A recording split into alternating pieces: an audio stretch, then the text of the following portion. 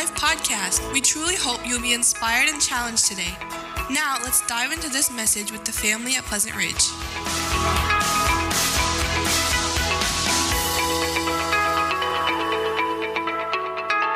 To be in the book of Colossians here this morning, and it's interesting how God works all these things out in Scripture, and obviously today is Palm Sunday, and we've been looking at this passage here in Colossians 1:15 through 19, and interesting enough, as we talk about Palm Sunday, we're actually going to be looking at a little portion of the Scripture here, talking about Jesus being the King, right?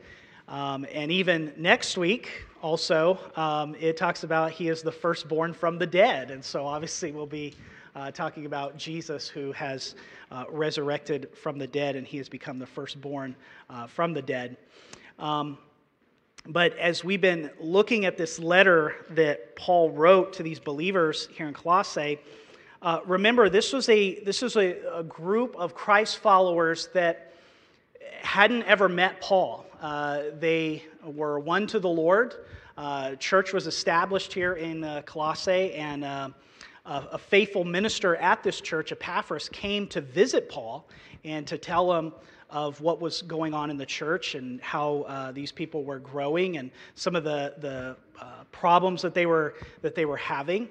And the reason for all of Paul's letter here was because he wanted to tell them about and remind them about who Jesus was, and to get their focus and their gaze back on Christ, because there had been some cultural pressures from outside of the world that were trying to get them to turn their focus off of Christ and onto other things. And then there was also inside influences, most notably some false teachers in the church that had been teaching some things to try to draw these people away from Christ. And so Paul tries to realign their focus again back to Jesus Christ and say, this is the one you need to follow. This is where your eyes need to be directed towards.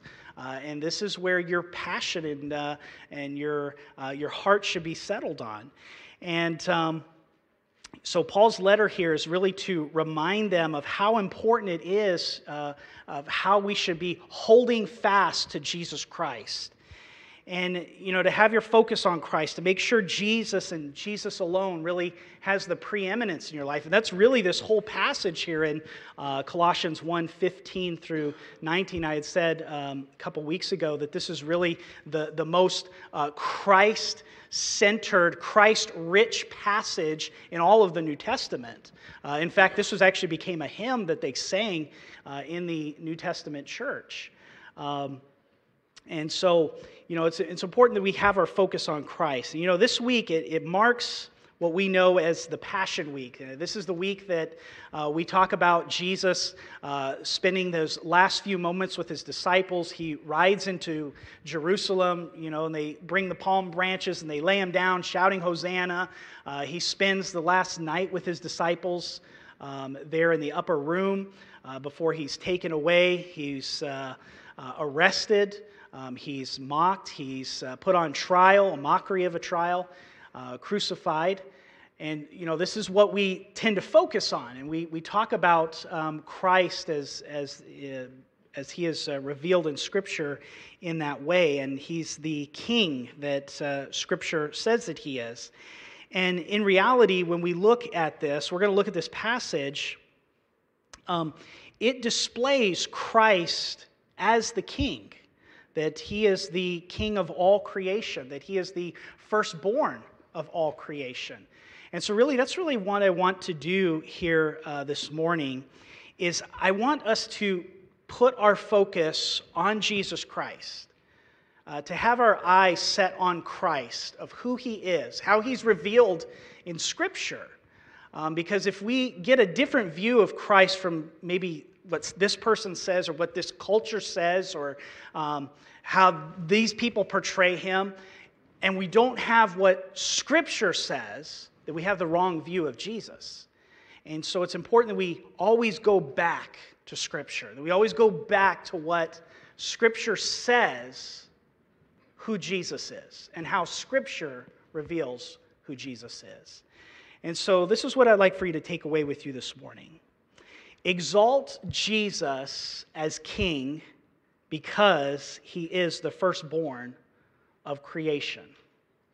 Exalt Jesus as King because he is the firstborn of creation. So let's take note here of our text. Colossians 1:15 through 19. It says, "He is the image of the invisible God, the firstborn of all creation. For by him all things were created in heaven and on earth, visible and invisible, whether thrones or dominions or rulers or authorities. All things were created through him and for him, and he is before all things, and in him all things hold together. And he is the head of the body, the church. He is the beginning, the firstborn from the dead, that in everything he might be preeminent. For in him all the fullness of God was pleased to dwell." What makes Jesus so special as to exalt him as King? As we see in our text here, Paul says that Jesus is the firstborn over creation. Now we need to explain that here just a little bit, because I believe this text here has been misused by several cults, false teachers throughout history of the church. Notice the word here, firstborn. Firstborn. He's firstborn. And what does that mean? Jehovah's Witnesses and Mormons seem to take this as their proof text, and they teach that Jesus was created by God, that he's nothing more than just a creation of God, that Jehovah's Witnesses teach that Jesus is really just another God, a God, not the God. Mormons teach that Jesus was a creation, just like Satan was, and they are brothers. Lucifer and Jesus are brothers. But that's not what this scripture teaches. This scripture here says that Jesus is the firstborn of all creation. And so what does that mean? What does that term firstborn mean? The term firstborn can mean one of two things in Scripture. First of all, it can mean the first in birth or first created. We see it used in this way, talking about Jesus' birth, his earthly birth to Mary. In Luke 2:7, it says, "And she gave birth to her firstborn, a son. She wrapped him in cloths and placed him in a manger because there was no room for them in the inn." And so Jesus was the firstborn of Mary. How many of you are the firstborn in your family? Right? So you're a firstborn. You're born into that family as firstborn. And so he was first chronologically. And so certainly this term can be used to mean that. But also, this term can mean something else. And this is the meaning of it here used in Colossians. Firstborn can mean first in position, rank, or to be supreme. The way Paul uses this term here, firstborn, really means to be first in rank, the priority or the supreme one, because he later on says that he might have the preeminence. And so in Greek culture and Hebrew culture, the firstborn received the inheritance of the father. The firstborn was the special one in the family. However, just because one was born first chronologically did not mean that they would receive the inheritance as the firstborn. Can anybody remember back in Old Testament that something like that happened? Jacob and Esau, right? What did he do? He sold his birthright. He did not get the inheritance. And the firstborn, the privileges, the rights were given to the other. So we see this term firstborn used throughout Scripture to demonstrate priority or favor. In Exodus 4:22, listen how God talked about Israel. He says, "Then say to Pharaoh, 'This is what the Lord says, Israel is my firstborn son.'" Now, if we think about this, was Israel the first nation created? No. But God did what? He made them his firstborn. They were God's special nation. They were called to be a nation of priests to win the world to God. They were the firstborn. We also see that Christ was predicted to be God's firstborn among the kings of the earth. Psalm 89:27 says, I will also appoint him my firstborn, the most exalted of the kings of the earth. Was Christ the first king on the earth? Absolutely not. He was, is, and will be the most exalted king on the earth, however. Right now, he sits at the right hand of the Father, and one day he will rule on the earth, and all the nations will submit to him. And so when Paul says here, firstborn over all creation, he is referring to Christ's supremacy, that he is over all creation. In fact, in verse 16, it says that he was the creator of creation. For by him all things were created.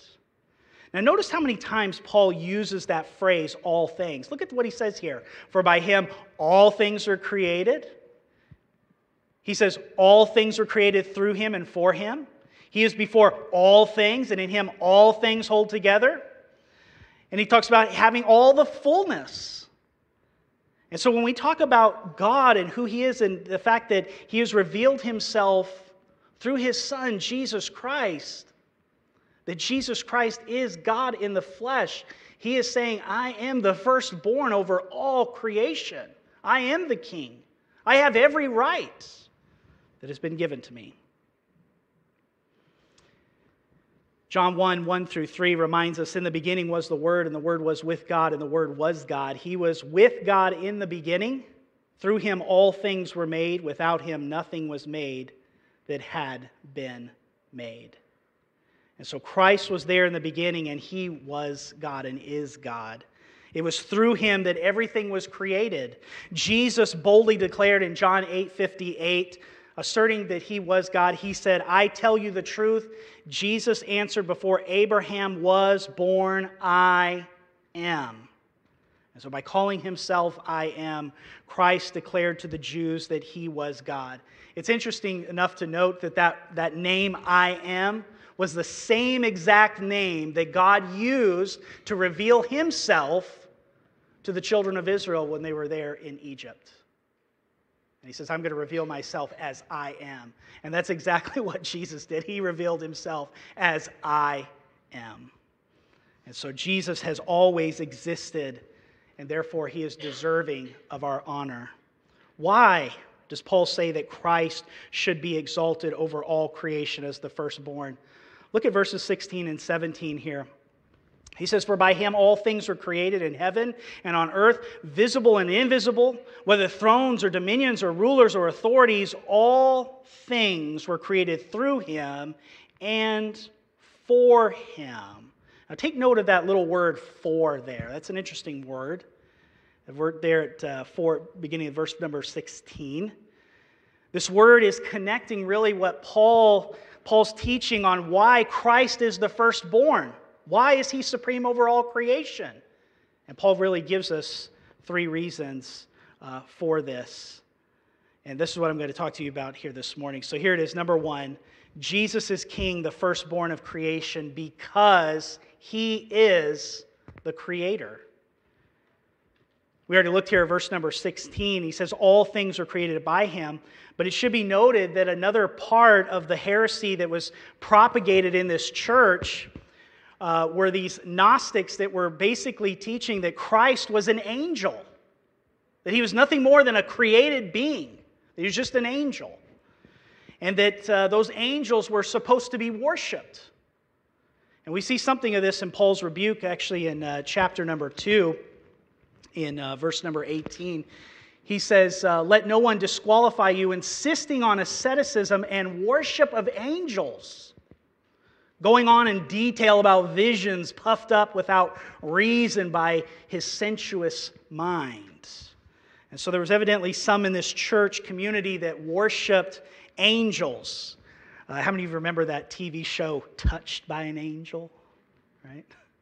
You know, the angel shows up and, does all this stuff, right? Well, in this church, they worshiped angels. They boasted about their experiences with angels in order to really draw people into this cult that they were trying to draw people away from Christ. They were also declaring that Christ was basically an angel, and so Paul rebukes them, and he said that Christ is the creator of angels. He says, "For by him all things were created, things in heaven and on earth," he says, "visible and invisible, whether thrones or powers or rulers or authorities, all things were created by him." And so Jesus created not only the visible world, but he also created the invisible world, which includes angels. In fact, the writer of Hebrews goes on and he makes a similar argument to some Hebrew Christians who were being tempted to fall back into Judaism, the practice of the law, the keeping of the laws. And he said that they said that angels had an exalted position in Judaism. And so the writer of Hebrews seeks to demonstrate how much better Christ is over the angels, because he says in Hebrews 1:4-6, "So he became as much superior to the angels as the name he has inherited is superior to theirs. For to which of the angels did God ever say, 'You are my son today, I have become your father'? Or again, 'I will be his father and he will be my son'? And again, when God brings his firstborn into the world, he says, 'Let all God's angels worship him'?" You see, Christ is far superior to angels. I find it so fascinating that there seems to be more infatuation with angels than there is Jesus Christ. "Oh, I think I saw an angel." We've got to be careful sometimes with those types of things. You might be thinking, "Mike, why are you telling us this? I'm not worshiping angels." Maybe not, but I say these things to warn you that there are people out there that teach things that sound Christian, that sound biblical, and will try to deceive you and draw you away from Christ, just like how it happened here in this church in Colossae. Paul told the church in Corinth in 2 Corinthians 11:3, he says, "But I am afraid that just as the serpent deceived Eve by his treachery, your minds may be led astray from a sincere and pure devotion to Christ." Sometimes we think, "Oh, I can never be deceived." But think about it, right? Like, here's Eve. She was in a perfect environment, and she was deceived. Here's these Christians at Corinth that we're just talking just first century, right? Just a few years after Christ had been crucified and resurrected, there had been people that saw the resurrected Jesus, and yet they were deceived. How much more can we be deceived today? So it's so important that we keep our focus on Jesus Christ. Hold fast to him. So what are some things that we can take from this about Christ being the creator of all things? Well, first of all, because Christ is the creator, we should always give him thanks and honor him. Certainly, I think there's a sense in which all children should honor their mothers and their fathers because they gave him birth. We owe our existence to them, do we not? How did you get here? Your mother and your father, right? And so we should honor them. Did you ever use this line as a parent? "I brought you into this world, and certainly I can take you out of this world," right? And so we should honor them. We should be thankful to them. But when we talk about Christ, we owe our existence, our very who we are, our livelihood, everything about us to him. How much more should we always give thanks to Christ, the creator of all things? He did not need to create us, and he certainly did not need to save us after the fall of man. In Malachi 1:6, I love this verse. Listen to this. In Malachi 1:6, God brings up an interesting argument to the prophet Malachi. And he says regarding his people, he says this. This is God speaking. He says, "A son honors his father, and a servant his master. If I am a father, where is the honor due me? If I am a master, where is the respect due me? Says the Lord Almighty. Do we really honor Christ? Do we really thank Christ? Or is our attention, is our minds, is our hearts fixed on other things other than Jesus? Here's the second thing. Because Christ is the creator, we should seek to fulfill his purposes for our lives. Every creator creates something for a purpose. And therefore our purpose is found and fulfilled in Christ. Ephesians 2:10 says this, "For we are God's workmanship, created in Christ Jesus to do good works, which God prepared in advance for us to do." It would be foolish for us to live our lives without knowing and submitting to the will of God. To just kind of casually go through life, just kind of coasting through and not really submitting to God's will for our lives. Why has God created us? For his own use, his own purpose. Many times, Christians, myself included, we hold back.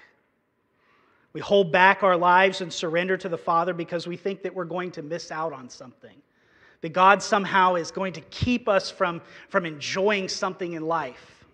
All things were created for him and by him. Every good and perfect gift comes from where? From the Father above. God's not going to hold something away from us that is not good for us. He gives us all things. Remember Christ's words in the garden, his last words? What did he say? Thy will be done. Everything that the Father had for him, Christ said, your will be done. I want to do your will. Thirdly, because Christ is the creator, we should seek him for wisdom about everything. We should seek his help and wisdom in everything, including freedom from sin and righteousness and salvation, future plans, education, missions, government, etc., etc., etc. When you want help with something, wouldn't it always be best to ask the Creator? I can't tell you how many times, and I've seen this. Here's my daughter. She's pretty capable. But there are things that she needs help with. And so what does she do? She knows she can't do them. So where does she go? Dad, can you help me do this? Dad, I need your help. Dad, can you help me? Dad, what do I do with this? Are our eyes and our hearts fixed on Christ? Or is it towards other things? Listen to Paul's words on this in Colossians 2, verses 2 through 3. He says, "For I want you to know how great a struggle I have for you and for those at Laodicea and for all who have not seen me face to face, that their hearts may be encouraged, being knit together in love, to reach all the riches of full assurance of understanding and the knowledge of God's mystery, which is Christ, in whom are hidden all the treasures of wisdom and knowledge." You see, these believers here, they were looking towards other things, other people, other doctrines, whatever you want to throw in there, to be enlightened, to have wisdom, to have knowledge, to have an experience, whatever you want to put in there. And their eyes and their hearts were not focused on Christ. And he says, I want you to know that in Christ is hidden all the treasure of wisdom and knowledge. And so in Christ is hidden all the treasures. And this was especially important for the Colossians to hear as they were being tempted to be drawn away from Christ. And so why should we exalt Jesus as King, as the firstborn of creation? Because he is the creator. Here's the second thing and last thing. Jesus is King, the firstborn of creation, because all things were created for him. All things are created for him. Notice again in our text in verse 16, it says, all things are created by him and for him. Now take note of that phrase there, for him. Literally, Paul is saying to him. Reads quite differently, doesn't it? All things are created by him and to him.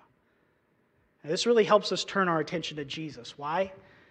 Because everything was created to give glory to Jesus. This is typical, I think, even of the things that we create. Just last night, I was working on a little project. I was outside and I cut some wood and I laid it out on the driveway there. And I said, hey, Jane, come out here. I want to show you this. And she comes outside and she's looking at it. And I'm like, all right, so I got this. And she goes, good. Can we go inside now? I'm cold. I was very proud of what I created. And so we try to draw that attention to the things that we have created. Everything was created to give glory to Jesus. And when we think about that, everything Jesus created was made to bring glory to him. Everything. Listen to what David said about creation in Psalm 19, 1-2. He says, the heavens declare the glory of God. The skies proclaim the work of his hands. Day after day they pour forth speech. Night after night they display knowledge. David said that the heavens are preachers. Every day they speak of God and bring glory to him. In the same way, because Christ is God, everything in creation was made for him and to speak of him. In Romans 11:36 it says, for from him, all through him, and to him are all things, to him be the glory forever. Amen. All things were made to give pleasure to God and to bring glory to him. Christ is over all of creation because he made it and it was made to honor and glorify him. Listen to what Paul says about Christ in Philippians 2, 9-11. Therefore God exalted him to the highest place, gave him the name that is above every name, that at the name of Jesus every knee shall bow in heaven and on earth and under the earth, and every tongue confess that Jesus Christ is Lord, to the glory of God the Father. You see, Christ has been exalted to the highest place and given a name above all names, so that everyone in heaven and on earth and under the earth will one day bow to him and exalt him. And it's interesting to think about it, but that day that our Lord rode into Jerusalem, he made the dirt that those men formed into a road. Our Lord made those stones that those men formed to make the walls of Jerusalem. Our Lord made that donkey that he had need of. Our Lord made the palm branches that people cut down to throw in front of him. Everything was made for him. Now make the connection here. You and I were made for him. How is our life reflecting that? Is it all about what I have, what I'm doing, what I can accomplish? Or is our eyes and our hearts fixed on Jesus Christ, that everything that we do is for Christ?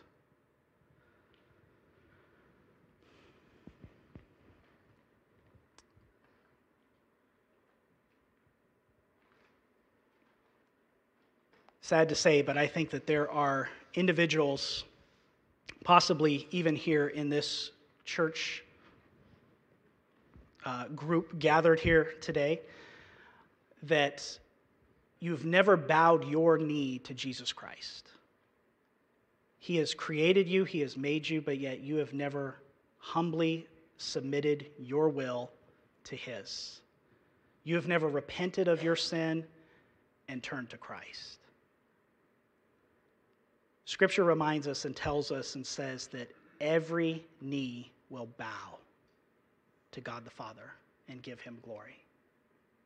And instead of pointing the finger and saying, no, God, you're not going to do that, I would hope that you would turn to Jesus and repent of your sin and believe in what Christ has done. Let's pray together, shall we?